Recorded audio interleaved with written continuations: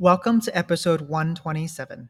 Today we host the incomparable Dr. Jim Cummings about his new book called Rethinking Instruction for Multilingual Learners. Welcome to the Teaching Multilingual Learners podcast. This podcast celebrates teachers who answer the calling to serve multilingual students and their families. Your beautiful smile, your beautiful life are waiting for you to shine bright. It's never too early or late to start, to rise up and shine. Your beautiful smile, your beautiful life are waiting for you to shine bright. It's never too early or late to start, to rise up and shine. Every cloud has... When schools or districts ask me what they can do to redesign their instruction for MLs, I am rendered speechless by all the ways we can begin. Now, I can simply hand them Dr. Jim Cummings' new book. It will provide for them the theoretical framework that will form the foundation of their school-wide, district-wide language policy. This is a replay-worthy episode. Now, on to today's podcast. I thought I was lucky years ago when I had Dr. Jim Cummings on the podcast when he agreed. But now I am doubly lucky again to host him back one more time to talk about his newest book, Rethinking the Education of Multilingual Learners. Dr. Jim Cummings, welcome back to the podcast. Thank you, Dan. It's a real pleasure to be here. Well, you've been busy during the pandemic. You got to do something. You are always doing something for us in the field. So would you start with telling us about a story that has informed your practice? I'm not sure if there's one story that immediately comes to mind, but I guess one event that I encountered very early on in my work has stayed with me, and it's indicative of a lot of the assumptions that have been made about multilingualism over the years. This was back in 1977, probably. I was a research associate working in Edmonton at the University of Alberta. I'd finished my PhD in 1974, went back to Ireland for 2 years, and then came back to Canada, looked around for a job for about 6 months, and eventually found a half-time, very poorly paid position working on a research project at the University of Alberta, where I'd graduated from. And we had, it was a center focused on special education issues. And the chair or the director of the center had organized a conference for teachers and psychologists involved in special education in the two local school boards. And I got taught, he asked me to give a talk on language issues and bilingualism, which I did. And I got talking to some of the psychologists who were working in one of the school boards afterwards. And they expressed concern that they were getting a lot of newcomers coming in, a lot of students and families from Southern Europe, from Latin America. And a lot of these kids were being referred for psychological assessment. And they were giving the Wechsler Intelligence Scale for Children as the core assessment instrument. And they worried about the fact that, the verbal tests were possibly culturally biased, or they weren't sure to what extent they were appropriate to use with these children who were being referred to them. And so basically I got the idea, well, they've got this wealth of data in their files with all of these assessment, teacher referral forms and assessments. And I suggested, let's take a look at what you've got. We can kind of anonymize everything and see what's going on here. And so that's what I did. They agreed to that. The school boards agreed to it. And one of the things that came out of it was that there was a big difference between students' verbal abilities, verbal cognitive abilities, and their nonverbal abilities. to the when you've got a mean or an average of 100 and a standard deviation of 15, which is the normal standard score curve, you've got the students on average, and these are more than 400 students that I was able to analyze, in the nonverbal or performance areas, they were kind of mid 90s, 93, 94, 95. And so a little bit below the mean, but that's not surprising. And then in the verbal areas, they were mid 70s, between like 75 to 80 on average. So there was a big gap there. And it was clear that some of the psychologists were were basically saying, yes, this child has a learning disability, here's what you should do. And some of them also were making assumptions about the cause of the child's difficulties, namely that the families were using their home language in the home. And this one child that I called Maria as a pseudonym was in grade 1, and she had the same kind of profile as many of the other students. And the psychologist, in his or her remarks to the teacher, report back to the teacher, said Maria is a child of low average ability, blah, blah, blah, just repeating the results of the tests.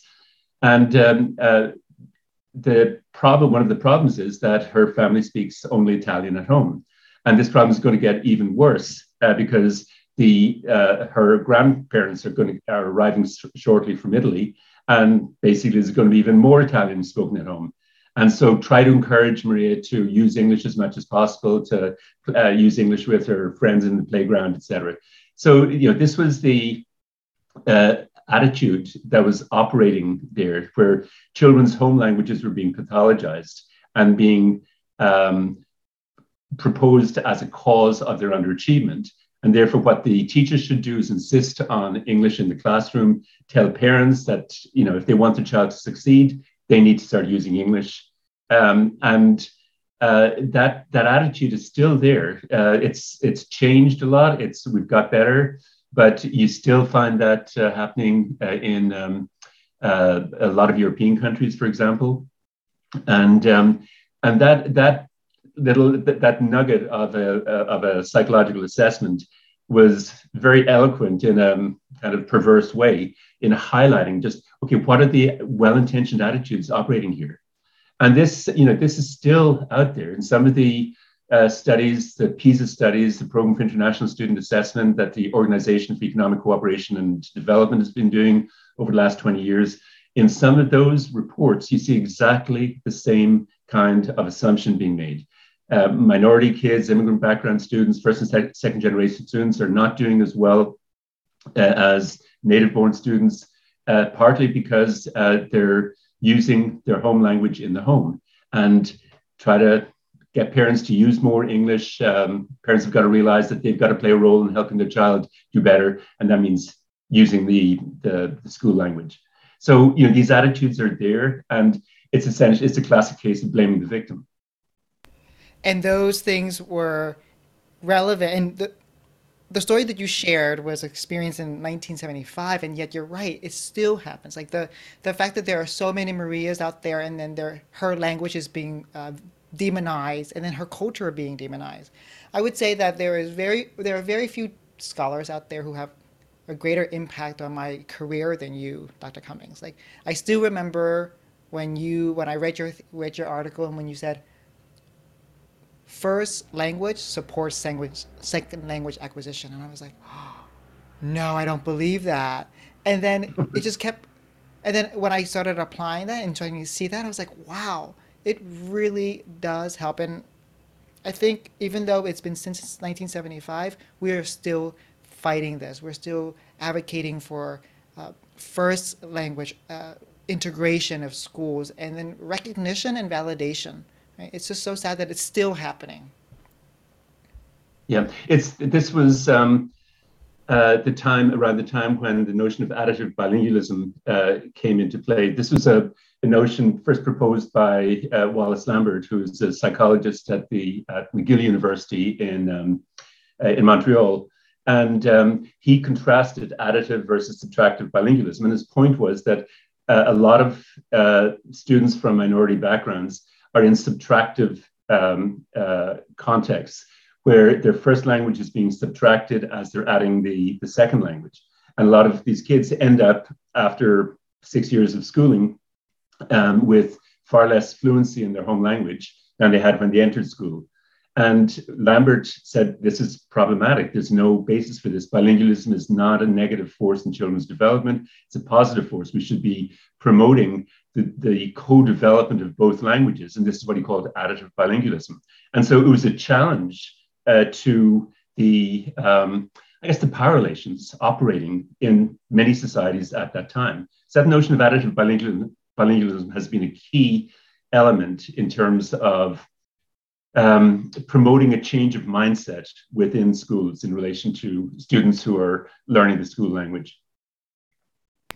Well, you have just talked about the positive force of additive bilingualism. Well, you have been a force in our field and for the past 40 years, and currently you've just written a new book. So tell us about the seed of that book. Well, the book is called Rethinking the Education of Multilingual Learners, a critical analysis of theoretical concepts. So that subtitle is enough to put most readers off, who needs theoretical concepts. And it kind of implies that, okay, this is not going to be a practical book. But the point that I'm trying to make in the book is that theory is directly related to practice. And practice generates theories, and then theory feeds back into practice. So it's a cyclical process. And what I just talked about in terms of the experience of children like Maria, whose first language is essentially squashed within the school context by well-intentioned teachers. That's a theoretical notion. The psychologists or the teachers or the policymakers think that, well, if only these children did not speak their home language, then their problems in learning English would be far less. And so if you want to break that down into theoretical notions, there's elements of an interference hypothesis in there. The first language interferes with the learning of the second language. There's elements of an assumption of time on task. If children are spending part of their interactive time, their learning time, using their first language with their parents, or watching first language television or reading first language books, that's taking time away from time that they could be spending on the school language. And so that's a theoretical assumption. And so theoretical concepts are infused within all practice. And often these theoretical concepts are assumptions, they're unchallenged. And what I've tried to do in the book is look at what the research is actually saying. And I've tried to take the opportunity to kind of wrap up and synthesize work that I've been doing over the past 40 years in terms of proposing a variety of theoretical concepts, like the notion that there's a common underlying proficiency in the two languages, there's an overlap or permeability across languages at a deeper level, even though we can clearly distinguish languages at a interactive level or in terms of their written forms. In terms of our processing, there's a lot of positive interdependence across languages. And the research strongly supports that in terms of correlations between languages, in terms of looking at what happens when we promote students' home language through bilingual programs rather than try to get rid of it. All of the research supports that notion, and that directly contradicts the subtractive idea that students' first language has got to be got out of the picture. And so theoretical concepts are key to understanding what happens in practice. And so that's basically where the book is coming from. I've taken the opportunity to try and pull together the work I've done over the past 40 years, some of the theoretical ideas I've proposed and the research that is related to that. I've also tried to address some misconceptions about what I've been saying and criticisms of what I've been saying. And so the first part of the book is kind of a personal narrative in terms of how these ideas came about. What's the research saying in relation to them? What have been some of the objections to them? How do we answer some of those objections?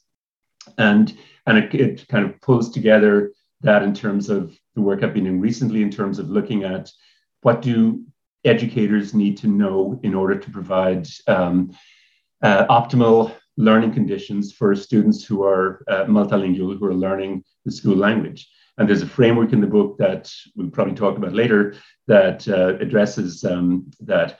But then the second part is looking at some of the controversies in the field. And one of those controversies concerns the nature of academic language. Is academic language a legitimate concept or is it not? And I made, as you know, I made a distinction between basic interpersonal communicative skills and cognitive academic language proficiency very early on in the late 70s. And BICS and CALP, in terms of acronyms, I've tended to use conversational fluency versus academic language proficiency in more recent years. But so that notion of academic language has been controversial. It's been argued for many, many years since the early 80s that this is basically proposing a deficit view of the language of minoritized students. And so I try to answer those critiques because those critiques have maintained themselves over 40 years.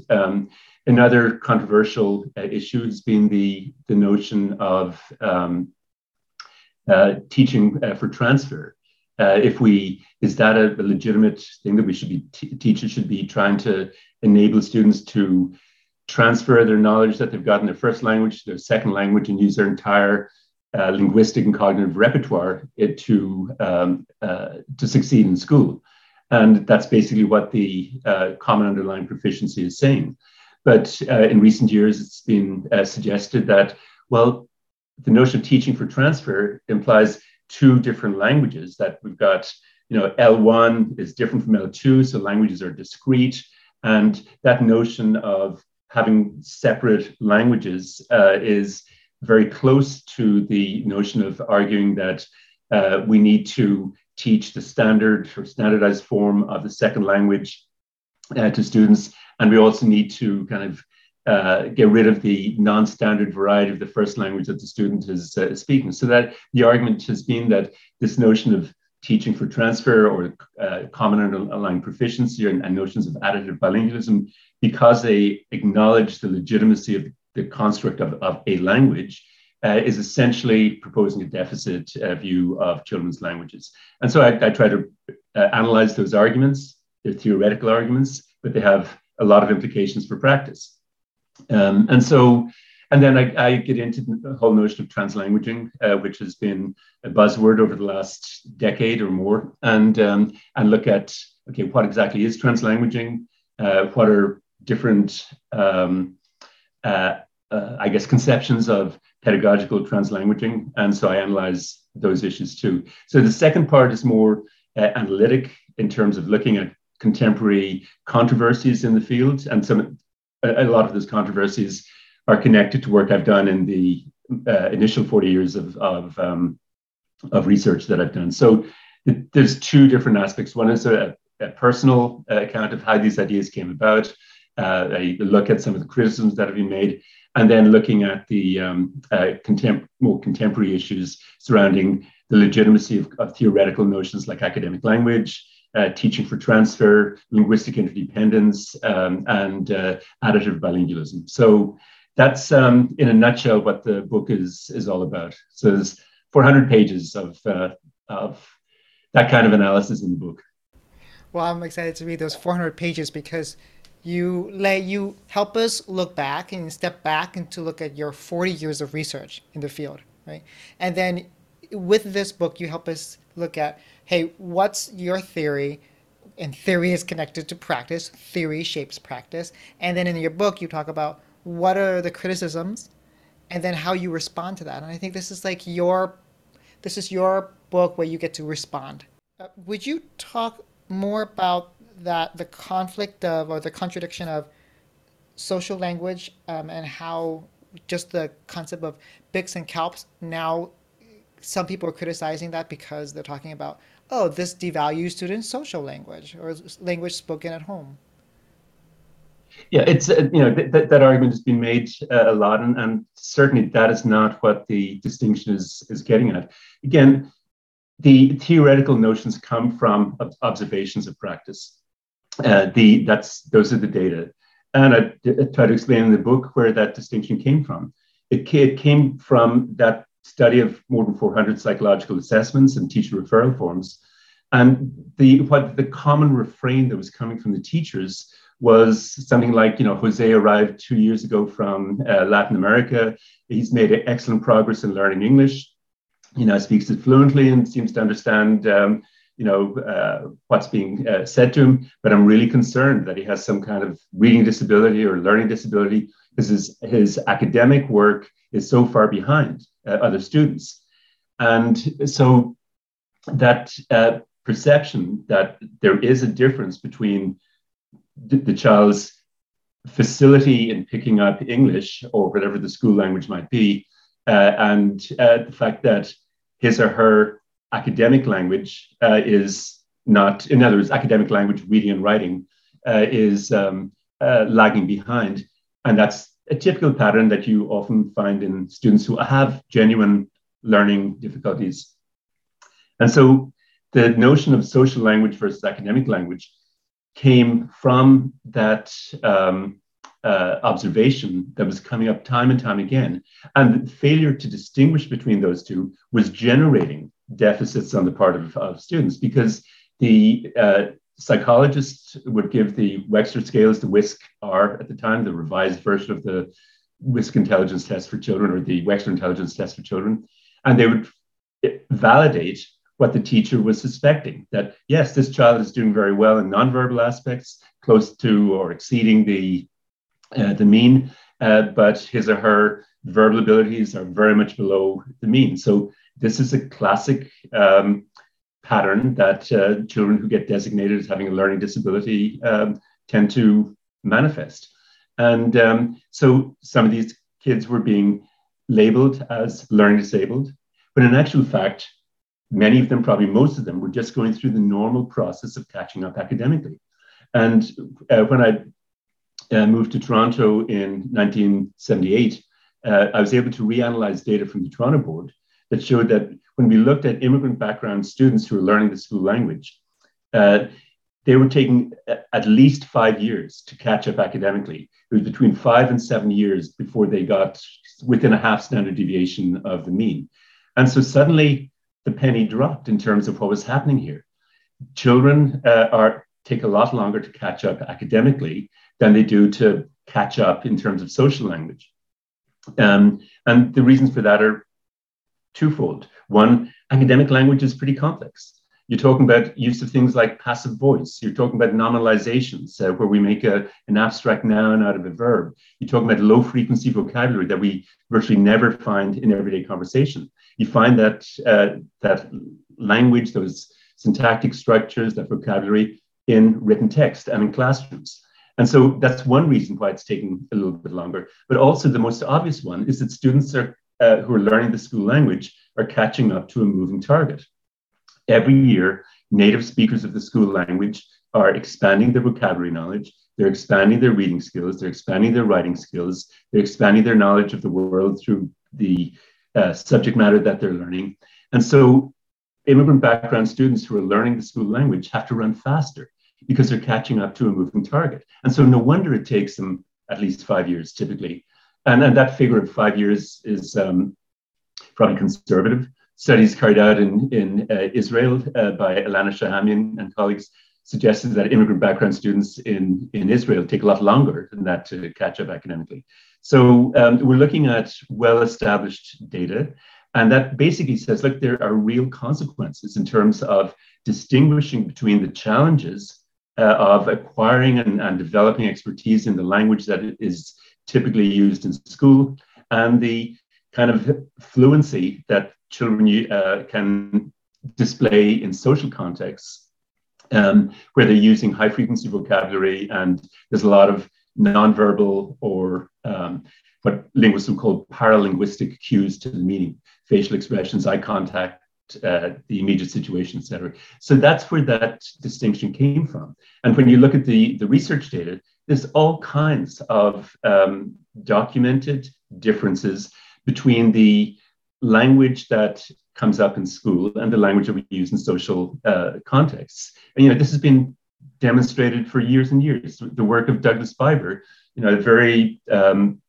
a well-respected linguist in the United States, has shown in terms of massive analyses of linguistic corpora that there's a difference between the language that we use in face-to-face situations as opposed to the language that we use when we're reading a lecture or writing a book or whatever, reading newspapers. And so this is not something that is intrinsically related to any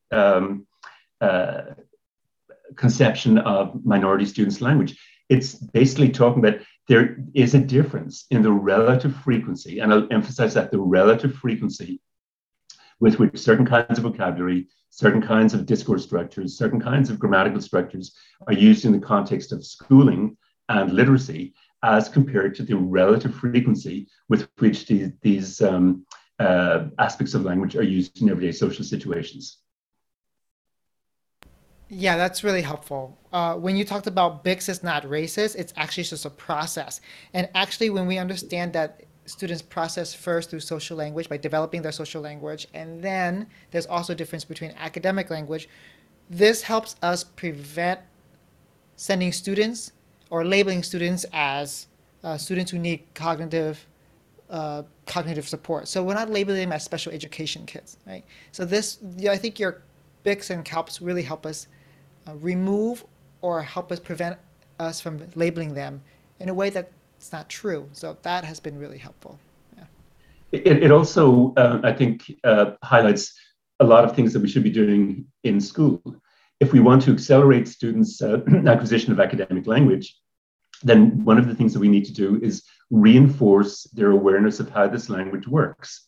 And that means that this has got to be done not just by the English as a second language teacher or the language specialist, but by all teachers across the curriculum. When you're teaching science, you're teaching the language of science. When you're teaching math, you've got all kinds of opportunities to draw students' attention to these nominalized words like multiplication, subtraction, the patterns that exist there. And one of the characteristics of academic language and the language of literacy in English is that it draws much more from Latin and Greek sources than is the case for social language, which draws much more from Anglo-Saxon sources. And this goes back to the history of the English language, where the language in place in what's now England between roughly the 5th century and the 11th century was a Northern European language. It was the language of the Angles and Saxons. They were the tribes that settled there. And so when you look at the everyday language that we use, there's all kinds of cognates between English and languages like Dutch or German or Swedish. But when you look at the academic language, you've got all kinds of cognates with Romance languages, because they're all essentially dialects of Latin and Greek. And so that's why a word like multiplication, you'll find very similar words in Romanian, in Italian, in Spanish, and French. So because that's where they're coming from. So to say that this distinction between the kind of language that's typically used in social contexts and the kind of language that's used in text and in classrooms is spurious. If you're going to make that argument, then you've got to address the data. And none of the people who have made that argument have looked at the data. That is irresponsible from my point of view. Well, the inner historian just came out of you. I love that little trip that you took us to understand Anglo-Saxon English. And then there's also the Latin side or the Romance languages. So thank you for that. Well, I had 6 years of Latin inflicted on me as a child in Ireland and 4 years of classical Greek. So I figure I've got to use some of that punishment at some point. Well, it's not a punishment when you say it the way you do. So thank you for that. Let's talk about another chapter. So we just talked about the contradictions, and you helped us understand BICS and CALPS. Let's talk about chapter 3, which is about linguistic interdependence. Okay, well, this came about by looking at what seemed like a contradiction in the data. You had a situation where in Canada at that stage, French immersion programs were spreading across the country. They'd been started in the mid 60s near Montreal by Wallace Lambert and colleagues. Or at least they weren't started by Wallace Lambert, but Wallace Lambert and Richard Tucker were the people who evaluated the initial program. And this program seemed to be working very well. So English students from English home backgrounds who were immersed in kindergarten and grade one in a total French environment. And then English was introduced, their home language was introduced in grade two. And then by grade four, it was about 50-50. They seemed to be doing really well. They were doing far better in French than when French was just being taught as a subject. And also their English skills didn't seem to suffer. By about grade three, they were performing at exactly the same level in English reading and writing as students who had all their instruction through English. So here was a situation where for children from majority backgrounds who were in an additive bilingual situation, the first language was not being neglected, but it was being strongly reinforced in the school. But after a couple of years, they were doing well. Whereas children from linguistic minority backgrounds who were immersed in an English-speaking school context or whatever the language might have been in different countries, they seemed to be doing really poorly. Students from Spanish-speaking backgrounds in the United States were performing much more poorly than students from the majority language background. And so, and that was one of the reasons why bilingualism was getting a bad reputation. And that, okay, bilingualism is a cause of these children's problems.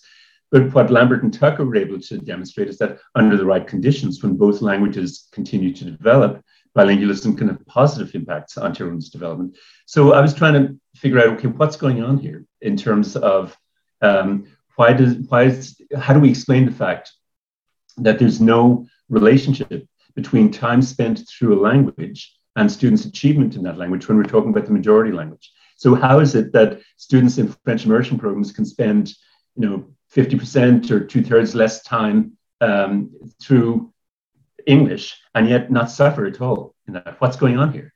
Well, there's got to be some kind of transfer going on across language. What they're learning in French is impacting their English. So why isn't that happening with students from minority backgrounds? Well, their first language is being suppressed. They're being punished for speaking their first language. Their parents are being told not to use that language. And so their first language is not developing to a literate level. And so there's less to transfer. And so they're not getting the support that they need in terms of their learning of English. Often, at least certainly at that stage, that was typical that they weren't getting that kind of support. And their first language is also not being supported. And so there isn't that transfer process is not taking place because the first language is being stigmatized and erased from the school. There's not much transfer from English to the first language. And parents are being told that, you don't, if you want your child to succeed, then use English. And so these realities, trying to resolve that contradiction. Obviously, there are socio-political aspects connected to this also. It's we're talking about coercive power relations operating in minoritized communities. But there's also, in order to explain the data, you need to posit some kind of commonality or some space in our heads where the languages infuse each other, where the languages connect. And so that leads to a pedagogical strategy of teaching for transfer. And even in a context that's monolingual in the school language, where we have maybe a mini United Nations in our classrooms, which is typical of, as you know, of many large cities in North America and Europe. In Toronto and Vancouver, for example, more than 50% of the kids come from non-English speaking backgrounds. In that context, teachers need to realize that the first language is not irrelevant. It's not a problem. It's a part of the solution. And we need to enable students to use their entire multilingual repertoire in acquiring the home language. And the more their parents promote their first language at home, the more they read to them, the more they tell stories, and the more they expand their ability to do different things with their language, the more of a foundation is developed for that language to transfer to English. And so we need to promote two-way transfer. And so this has direct pedagogical consequences. And the work that I've been doing with colleagues over the last 20, 25 years has been looking at how we can bring students' home languages into the classroom, even when the teacher doesn't speak these languages, even when there may be 10 languages, 15 languages in any particular classroom. That doesn't mean that we don't see that language as a resource. That doesn't mean that we ignore it.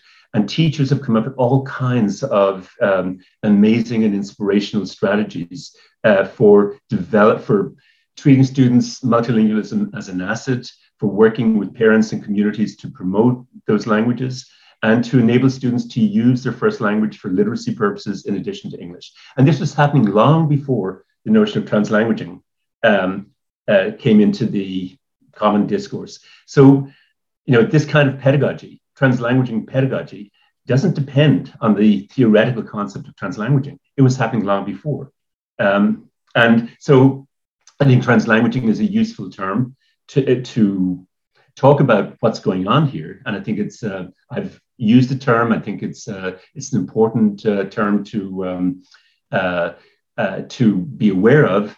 And it's acted as a catalyst for increasing discussion of how we can build on students' home languages and implement multilingual pedagogies in our schools. But that doesn't mean that languages don't exist. That doesn't mean that the pedagogy is dependent on the theory. It's the theory has come from the pedagogy. So one of the themes that I try to emphasize in the book is teachers as knowledge generators. Like, teachers are not just the recipients of knowledge produced by researchers. They are co-investigators, like in the work that colleagues of mine and I've been doing, and certainly a lot of the work that Ophelia Garcia and colleagues have done in the United States. There's very much an equal relationship between teachers and researchers in the generation of knowledge. So, and that's a whole other way of looking at research and what we're doing as researchers and what our role is. I think as you were talking, I was thinking, oh my goodness, how ironic is that we want students to develop their L2, and yet we hinder their L1.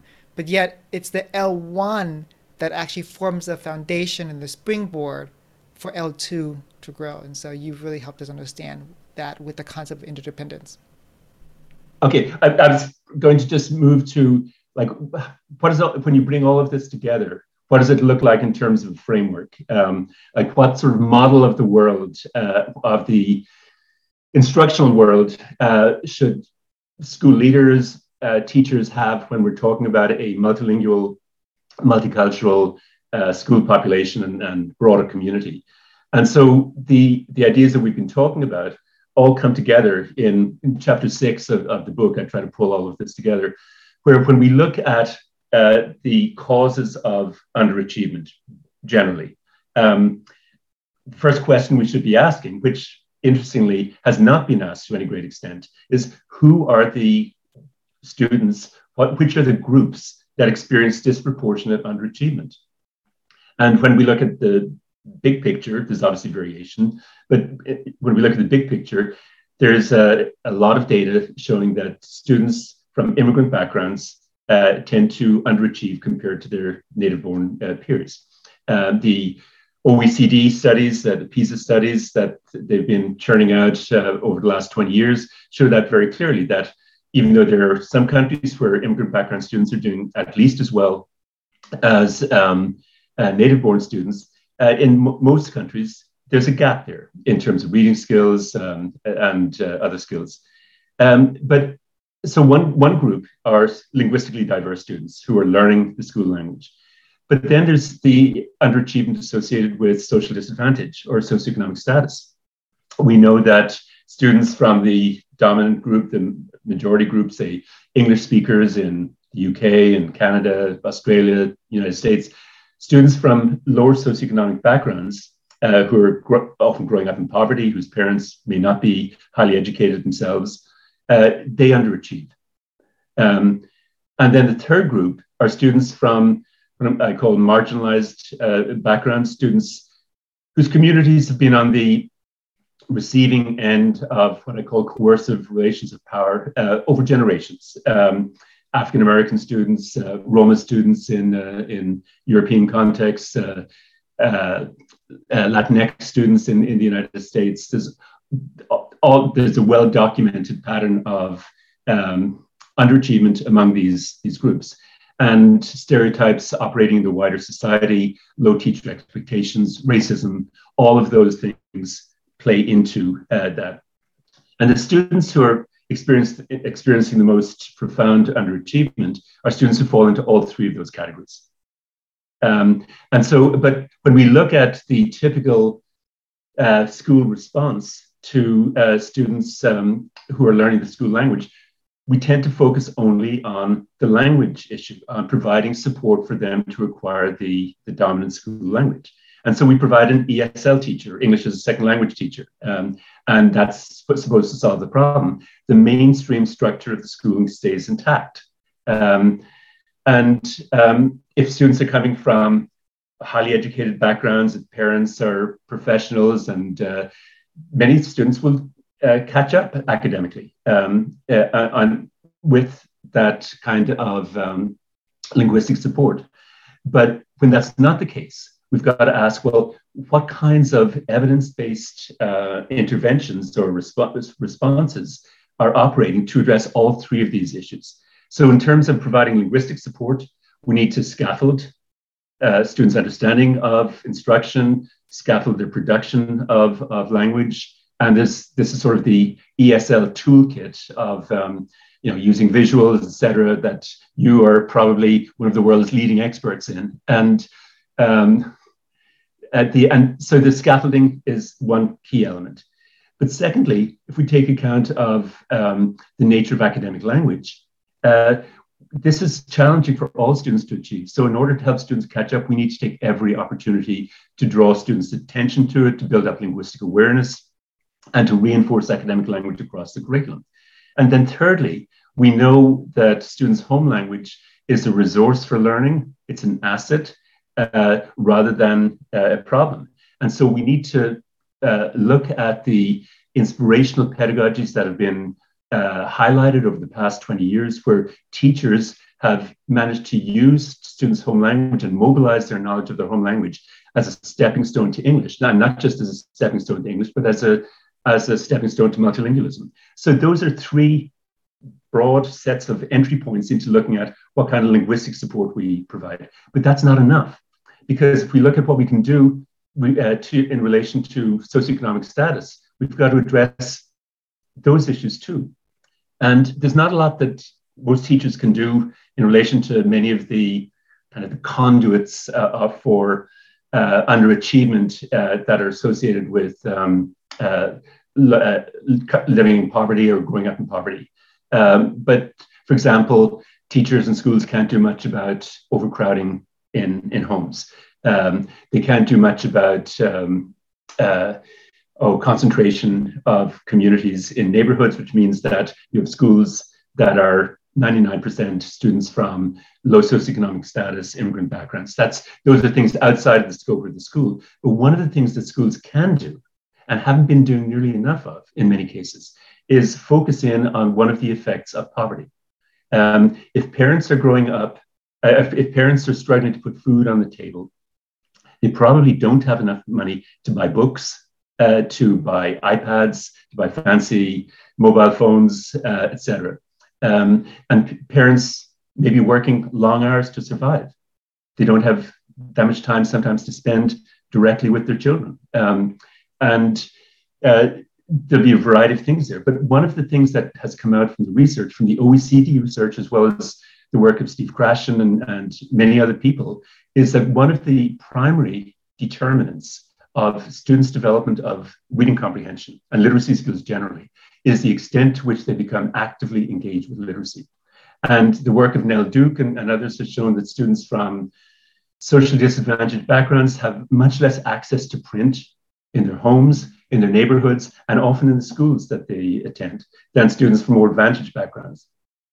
And so when we put those two things together, what it means is that if we want to address some of the effects of socioeconomic status, we've got to immerse students in a print-rich environment from the day they walk into a preschool or the day they walk into a kindergarten. And if we're not doing that, we're not going to enable students to catch up academically, because where you find academic language is in classrooms and in printed text.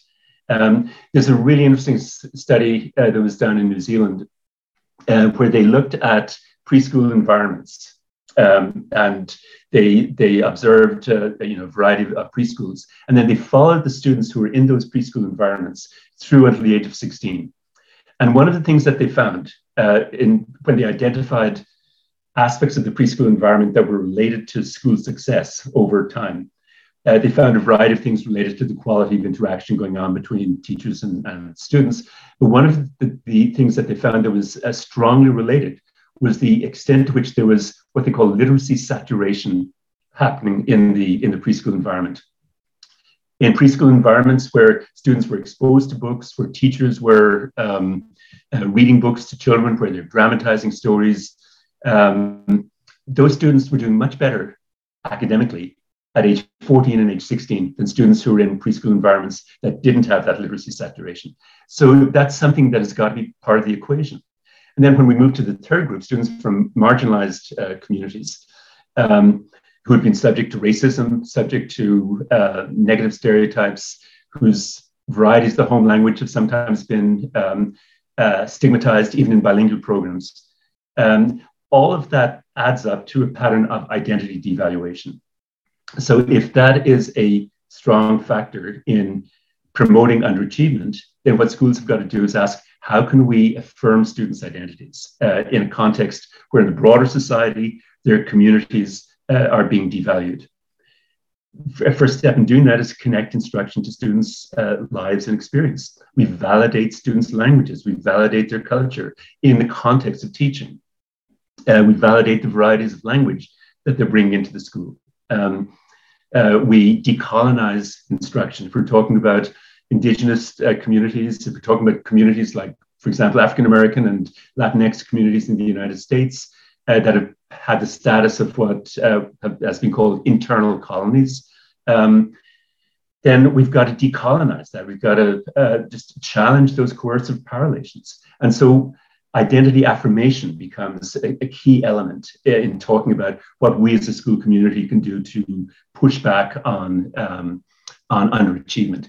And this may sound, fairly commonplace, but what we're asking teachers to do is to challenge racism in the broader society, actively challenge patterns of identity devaluation, and if school leaders are not clear in terms of what this involves, then that message is not going to get passed down to teachers. And so when we look at the teachers that I've worked with and lots of other people have worked with who have been bringing students' languages into the classroom, who've been showing enormous creativity in enabling students to value their home language and use it as a tool for learning, they're challenging the discourse in the wider society that says, you're going to do much better if you forget about that language because that's a cause of underachievement, or that's promoting lack of integration. And so, when we're promoting multilingualism in school, we're challenging those power relations. And so basically, this is sort of a starting point for the development of school-based language policies.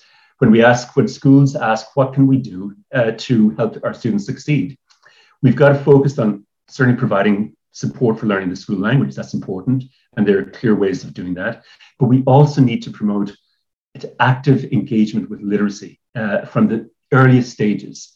The OECD research is really interesting here because it suggests, or it reported that there's about a 1/3 overlap between the negative effects of social disadvantage, low socioeconomic status, and the positive effects of literacy engagement or reading engagement. What this implies is that schools could push back about 1/3 of the negative effects of social disadvantage if we could get students actively engaged with reading from a very early stage. And I keep on repeating that message, and it's a hard message to get through, especially in the context of debates that are continuing to go on in the United States and elsewhere about the need to focus on intensive phonics in the early stages. I've got no problems with teaching phonics or using phonics. It's a tool for decoding. But reading comprehension is going to depend on the extent to which kids are actively engaged with literacy. And that means books. And then teachers have got to be agents of challenging racism and discrimination generally in the wider society. And so we've got to do all three of them. And in developing school-based language policies, we've got to talk about all three of these sets of issues. So the framework that I tried to develop in chapter 6 of the book basically tries to pull a lot of these things together and say, here's a starting point for discussion in schools. It's not prescriptive in the sense that this is not going to look the same in different schools because different schools are in different contexts. But these are things we need to talk about in developing our school-based policies. I still remember when you introduced this framework about 2 years ago when I interviewed you for the podcast. I was so blown away with this concept because you're right. You're saying language specialists are really great at scaffolding learning for students and the scaffolding content language. But it's not enough. We have to think about literacy development, which you talked about. And then the last part you talked about is that's not enough as well. You can't just scaffold. You can't just develop literacy skills. You have to have students, you have to include culturally responsive, culturally sustaining pedagogies. And that really put it together. Because when I now share with teachers, I always share that graphic I created from your podcast. Here's the framework. Here are the three groups of students. Really, your students can really all fall into into these three categories. So therefore, we really should be doing all of these three things: scaffolding content, scaffolding language, developing literacy, and also integrating students' cultures and experiences.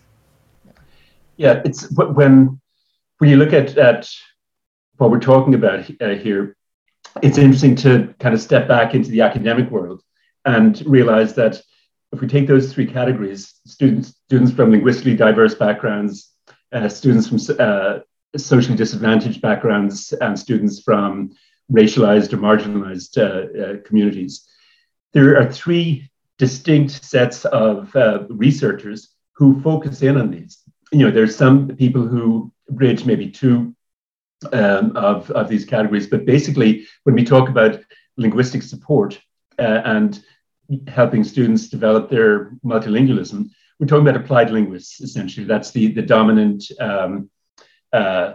disciplinary category that we're talking about.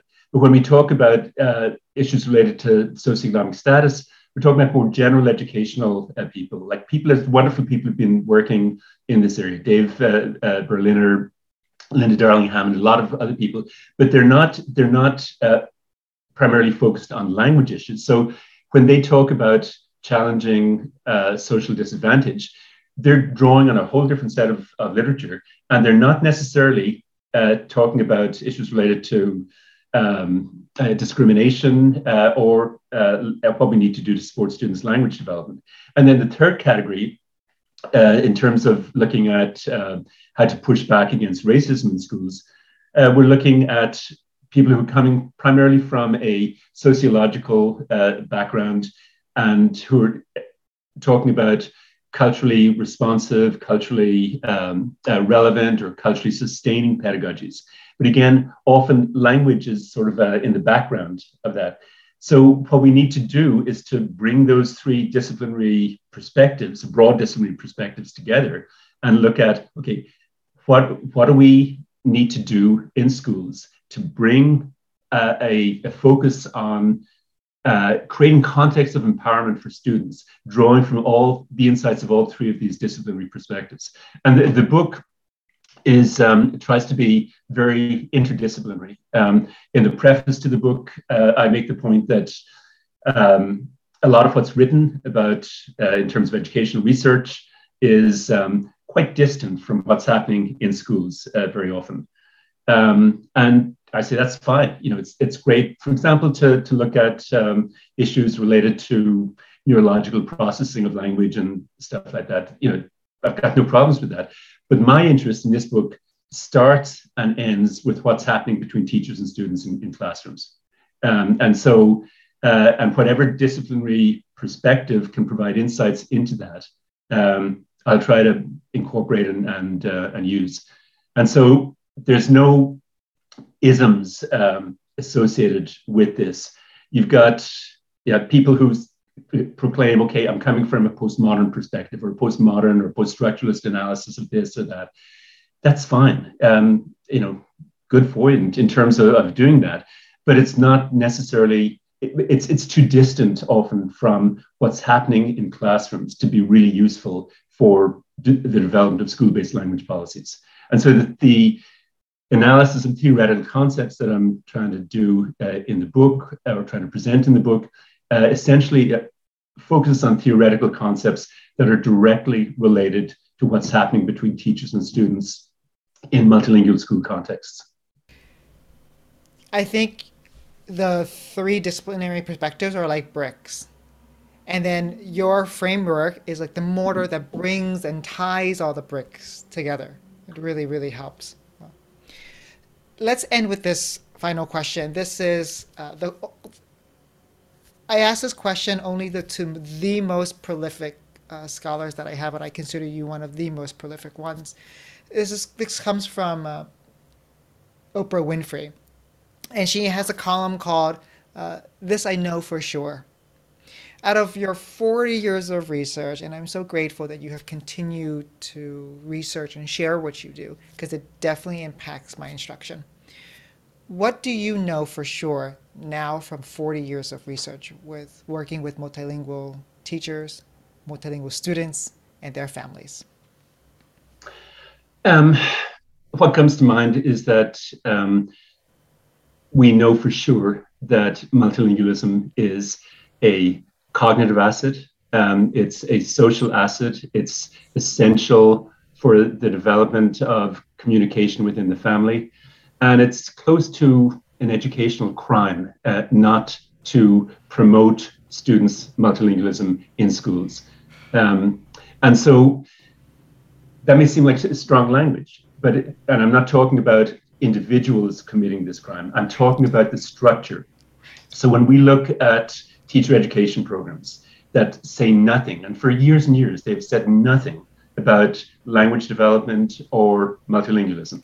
And in contexts like Toronto, Vancouver, New York, San Francisco, Berlin, Hamburg, where a majority of students are coming from multilingual backgrounds, to leave that out of teacher education programs or provide only minimal focus on it is essentially an example of institutionalized racism.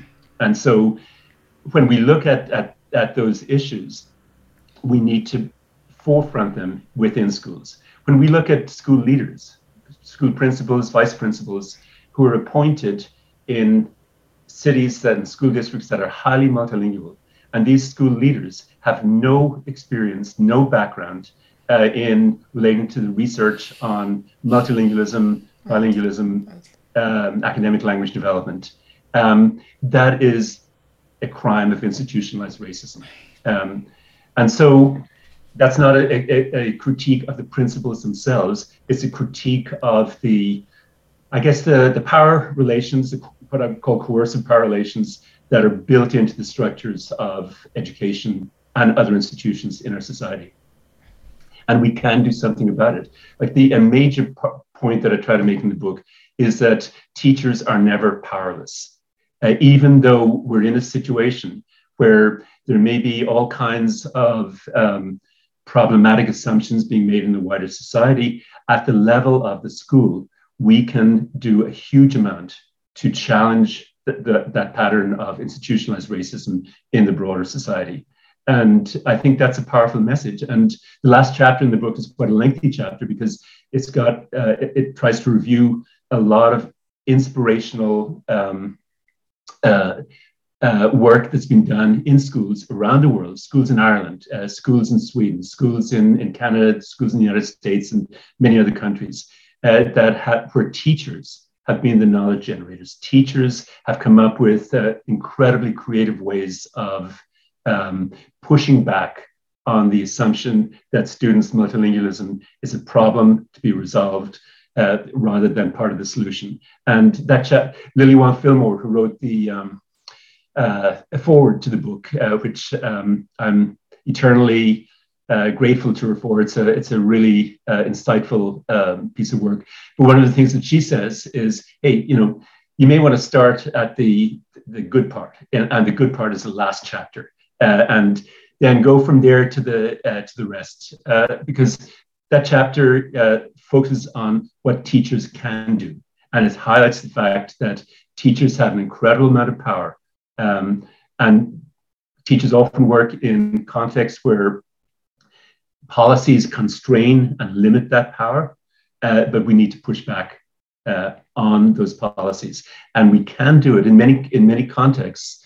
We have enough flexibility and degrees of freedom within our schools where we can push back on the negative effects of evidence-free and essentially discriminatory theoretical assumptions that have been made by policymakers and others. Well, this is what I know for sure. Every time I write a lesson plan, or every time I stand in front of a class, or every time I sit beside a student, you are there with me because of your work for the last 40 years. So I am forever grateful for your work and your advocacy. Dr. Kim Cummings, Well, thank you. thank you. Before we recap this episode, I have a favor and an invitation.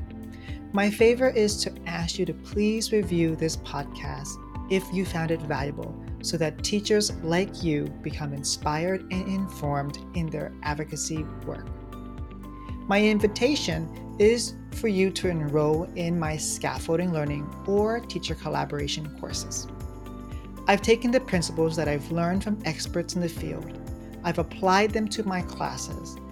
I kept the things that worked, and am sharing all of them in these courses. I hope you consider enrolling. Now, onto our recap. If I was a college professor designing a course on ML instruction, this would be a mandatory reading. It would actually probably be the only book in the course. With this single book, he brings three significant perspectives in our field and connect them together into a cohesive framework that provides clear actions we as teachers can take. Dr. Cummings, where was this book when I started 15 years ago?